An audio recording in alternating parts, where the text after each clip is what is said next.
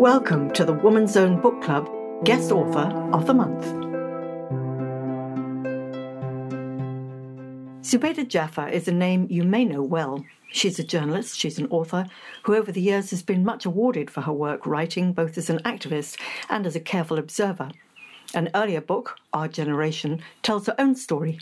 But Charlotte Manya Maxeke is a name you may not know so well. Amazingly, because for a woman born in the 1870s, her life was an inspiration, and her work as an educationalist, activist, Christian and fighter for women's rights was groundbreaking. I'm Nancy Richards, and I spoke to Zubeida and I asked her how she came to write about Charlotte in her book Beauty of the Heart, and how she did this with just a little encouragement from Professor Jonathan Jansen. Nancy, we were walking on the campus of the University of the Free State. And when I say we, I mean Professor Jansen and I saw this poster advertising a memorial lecture on Charlotte Maxeke. And then I asked him, what does he know about this woman and what is this about? Because I know very little. And then he said to me that there's an office on campus that's organizing this lecture or helping to organize the lecture, and perhaps I would want to find information there. And when I did, I eventually came to the conclusion that, the information was sparse or it wasn't that well organized. And I said to him, when we met again, it's not very clear exactly who this woman is. And there seems to be different, interpretations and versions, etc. And then I said a lot of research will have to be done. And then he said, why don't you do it?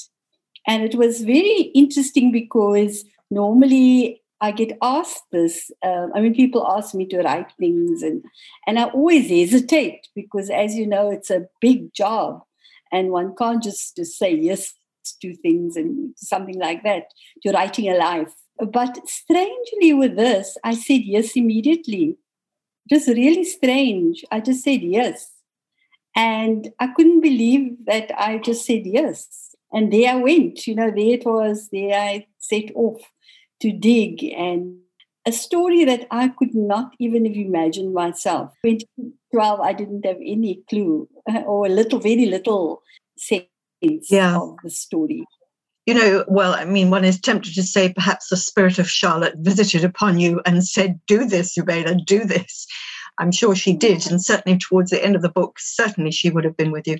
But I think what's interesting is that you say you knew very little about her. And if you, as an activist and a journalist and a writer, knew little about Charlotte, one can only wonder that very few people still know much about her. And yet you've discovered a huge amount. Tell me where you even began, because there is some material written about her, not a great deal. Where did you even start? I started with the PhD thesis that was written by Dr. Tozama April a few years earlier. And that work is phenomenal because it actually was a collection of what she called the archival material on Charlotte Manya Maxeke. And because she had already done that, she had listed, the archival material, it was a matter of me going into that and finding those documents and finding, and reading those texts. And so she did, it was almost like having access to a library where there was categorization of a lot of what was available on Charlotte Maxeke.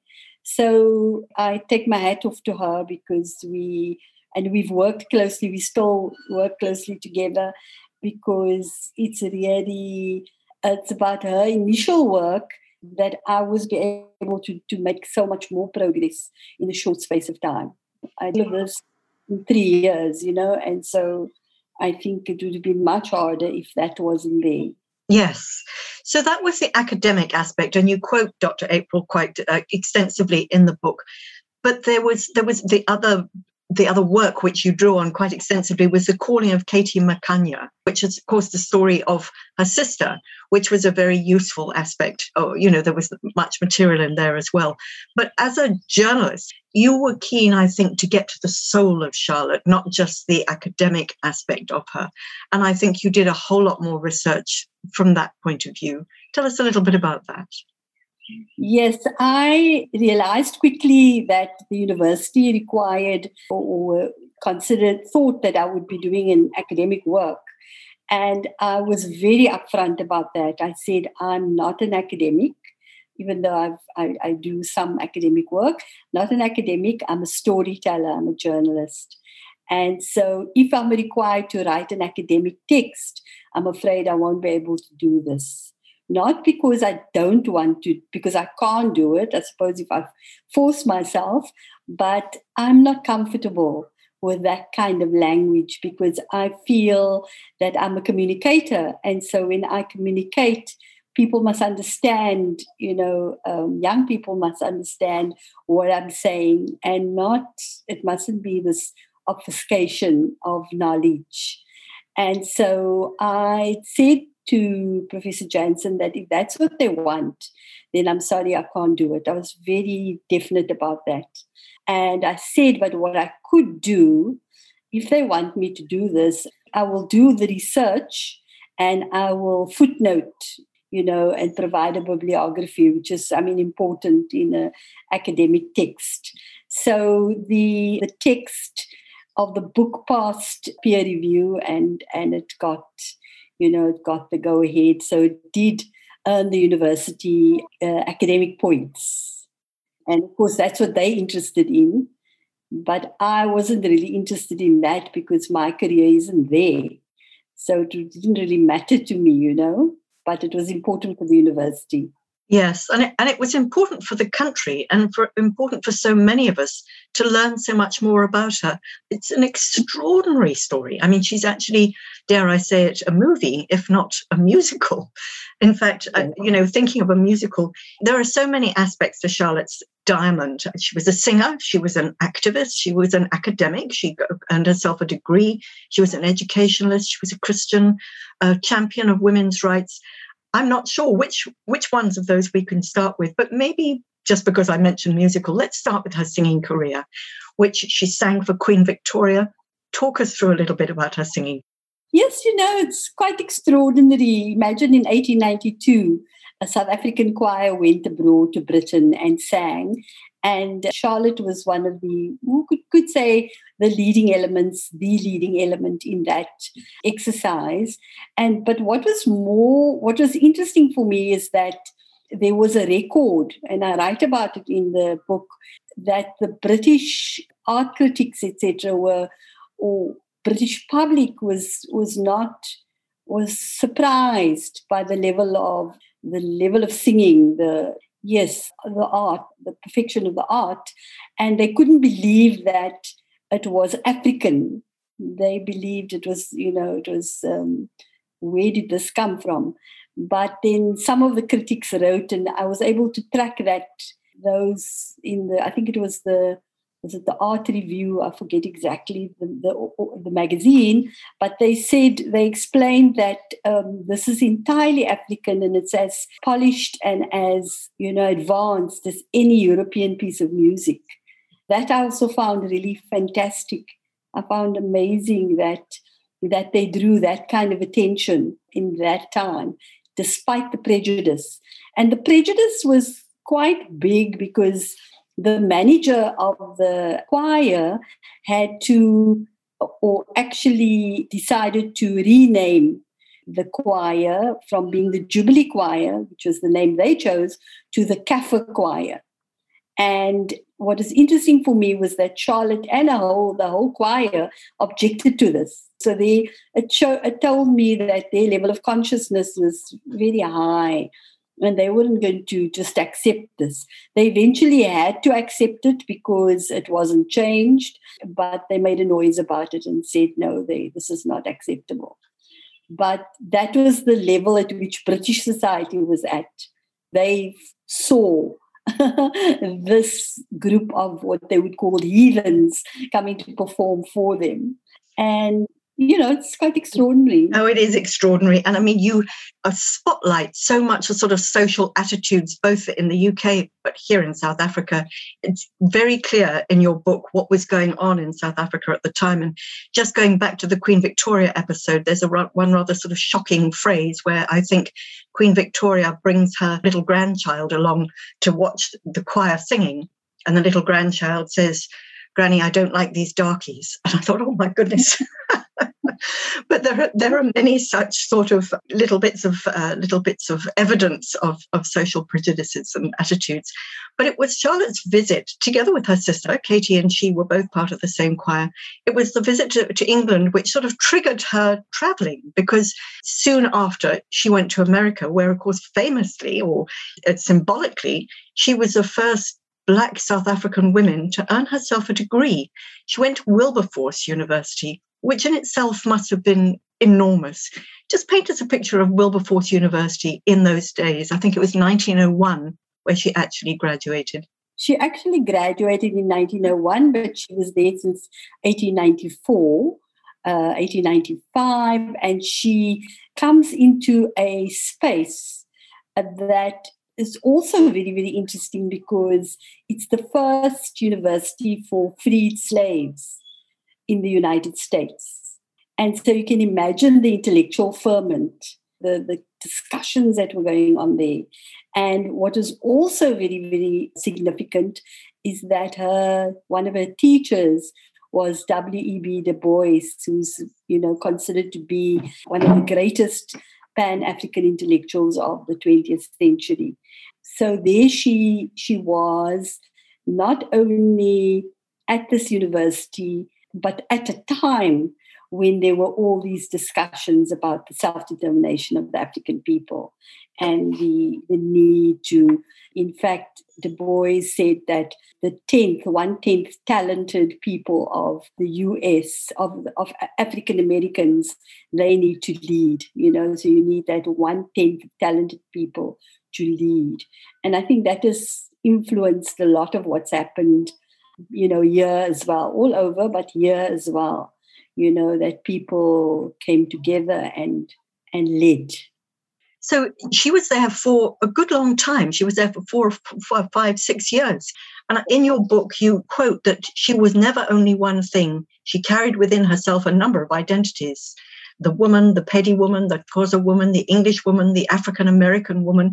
So she had all these different attributes and all this different knowledge and all this different experience. She could so easily have stayed in the States, but she didn't. She chose to come back. What brought her back? What was her intention, would you say, coming back? Because she came back not with a bit of a love interest as well as all this, as well as a degree. She was always going to come back because as a young child, as a young woman, young person, she had this vision and this dream of going abroad, getting educated, and then coming back to teach the local people. There was never, confusion about that. And she was also part of then a group of young people from the Kimberley area, I would call them the Kimberley Circle, who kind of set out to do this, to get educated, to come back and set up schools. And the school that Charlotte was involved with still exists today at Everton. And that is quite a milestone, an amazing achievement. It's a community college now, and I think it's got so much potential. And it should be, developed further and grown as a tribute to her. Yes, indeed, as a tribute to her vision and her mission, her personal mission to educate her own people, having had education herself. Just going to break away from Charlotte's own journey to go back to her early days, because a woman like this doesn't come out of nowhere. Tell us a little bit about her parents, because it was her upbringing that grew this strong material. Her mom was literate. She had a missionary education, and she had, so she was literate. And the father wasn't. But he eventually did become literate. And I think that had a major impact on her. Even though she had to work as a domestic worker as a young person to attend high school, but she had that possibility of going from Uitenhage to Port Elizabeth at the time and to live with a church family, do their domestic work, and then go to school. So there were a number of possibilities. She took up the possibilities that were open to her. So I would say it was unusual that she had all those ingredients: a loving family, a kind, a supportive family, and an encouraging family director. Yes. Yeah. Sort of like the yeast that grew her to sort of grow and develop like a wonderful loaf of bread. There was Christianity in her background, with her mum being a missionary or being missionary educated. And Charlotte herself moved into the AME, which is the African Methodist Episcopalian Church, of which she and her husband became guiding lights. Tell us a little bit about that, about the AME, because it was very key. It was very important to everything that she did. When they landed in the US, and the managers, the choir landed there, and after a while the managers, their British managers, abandoned them, as they did in Britain. So there was a story in the local paper, and the AME Church then helped to send the choir back to South Africa.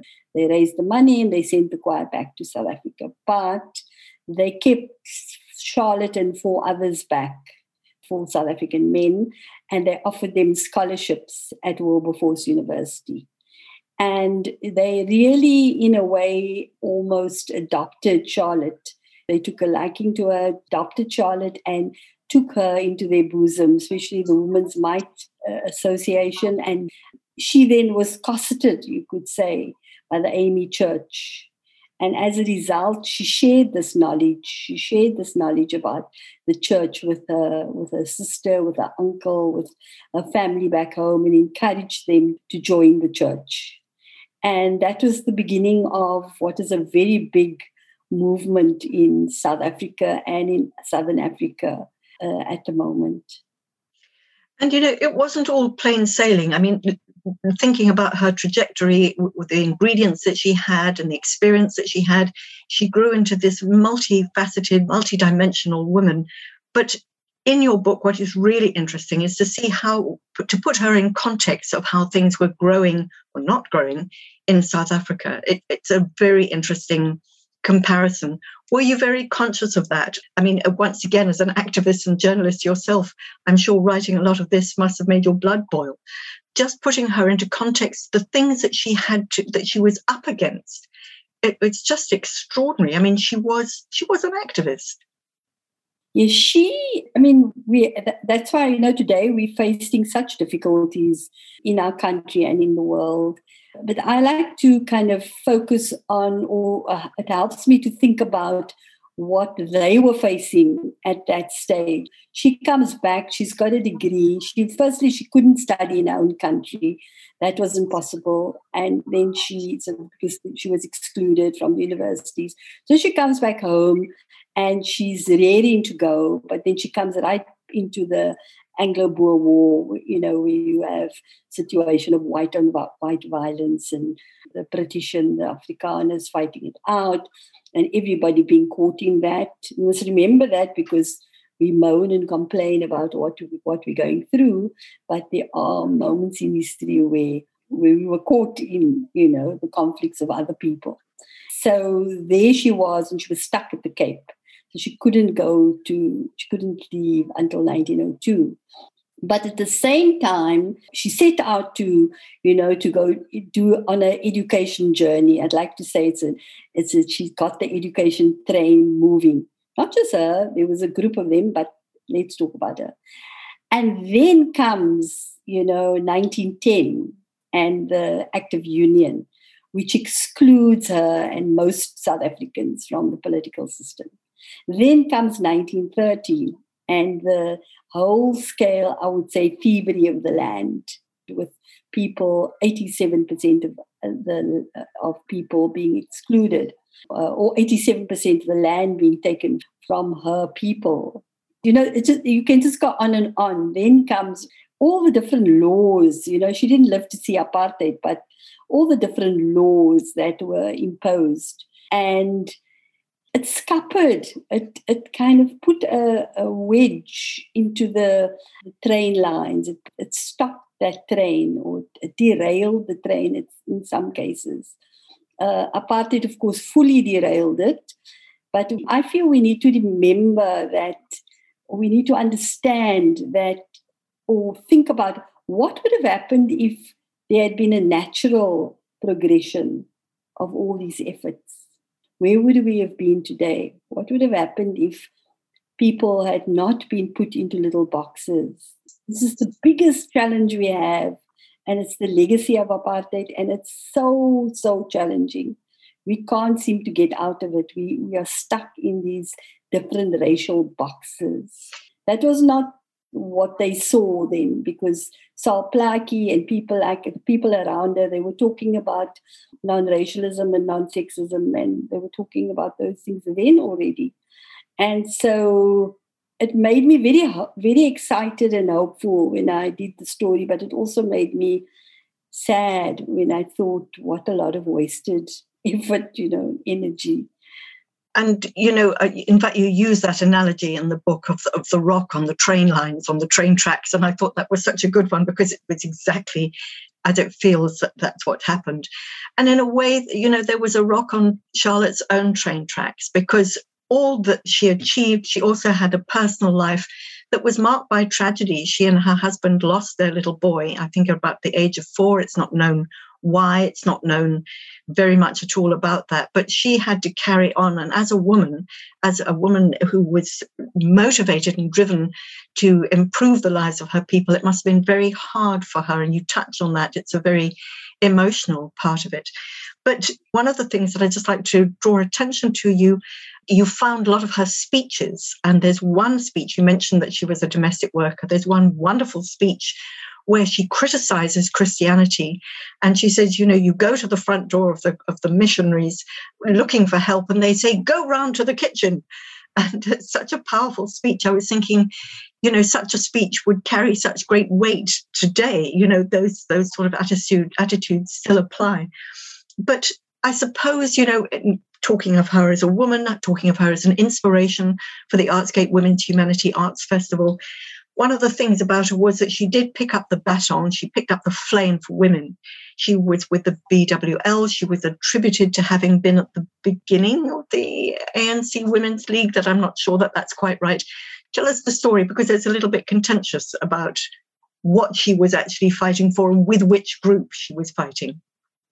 Well, she was involved in all the major women's organizations. She started the Bantu Women's League, which is considered to be the forerunner of the ANC Women's League.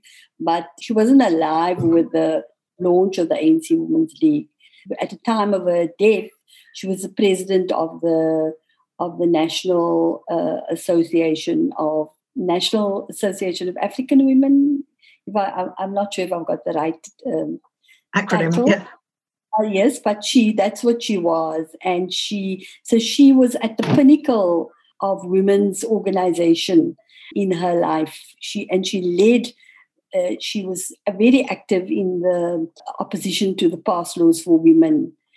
She wasn't the person who marched or led the first march in the Free State against pass laws, although people keep on saying that, but I didn't find that. But she was central to opposing pass laws for women, and was very successful in lobbying against that. So she was, I would say, one of the foremost women's leaders. And I'm so amazed that we just didn't know about her. We didn't know she was the only woman present at the launch of the ANC. We didn't know most of the things that is in the book. I didn't know. Not that I say I should be knowing everything, but I'm educated, so I should have this, information. But it was just completely written out of our story, and so now I'm very happy that it's on the record. For me, it's very, very important. I don't really enjoy people just talking about Charlotte. I feel they've got to study her life. They've got to read and understand, because if they don't, then they have a very superficial understanding who this woman is, Yes. I think we tend to see her in 21st century terms, and I think one has to look at the backdrop against which she was, or what that she was up against. But, I mentioned that she may have been with you when you said to Professor Jansen, you said yes. And I feel sure she was with you throughout the journey. But specifically, I think you visited her home. You visited various key places. How was that? I don't want to put words in your mouth, but that must have been quite emotional, going to the places where she was. It was very emotional, Nancy. Some people are not spiritual, so they think it's, it's a bit odd for me to speak. I don't generally kind of say this, but it was a kind of spiritual experience for me. There were many moments when I felt she was with me, and I used to get quite, not sure, am I just being nutty, or what is it, what's going on? And the day when her photograph that's on the cover of the book came through when I finally got that photograph, when I saw these eyes looking directly at me, for the first time, because the other photos were all older photos, much older. I was almost like I was floating. I just didn't know what to do. I just couldn't believe this is a 21-year-old coming through, a photo taken in a British studio, and that I could see her face so clearly, and it affected me very deeply, very, very deeply. And I feel very honored to have had this opportunity to tell her story. And I really do. I feel, I had no idea that it would kind of evolve like this, but I knew that I was happy to put the story on the record, to write the story, when I thought, even if it takes years for people to understand, but it's there. Yes, to put her back on the map, because the tragedy of it was that the poor woman actually died in poverty. She faded away, I can say, but you have brought her back into full focus. Lastly, this is a difficult question to answer simply, but she was inspirational then, whatever people, and your book is filled with ways in which people were impressed by her then. But now, at one point she's very critical about young women's behavior, and I thought, oh gosh, she's really quite now, What do you think is the biggest lesson that we can learn from Charlotte as women right now? There's so much, Nancy, but for me, I've titled the book Beauty of the Heart, and it's her words. She speaks at that memorial of Nsikana, where she talks about how women should conduct themselves. And I know we're not always comfortable with this thing of, saying this is, women have to take this kind of responsibility. But I think both men and women have to take responsibility to do what she says. And what she says is that we've got to conduct ourselves in a dignified way. We've got to teach our children to conduct themselves in a dignified way. And what we have on display here and in the world is the most undignified behavior that you can imagine, and it's not part of our culture, it's not part of our tradition.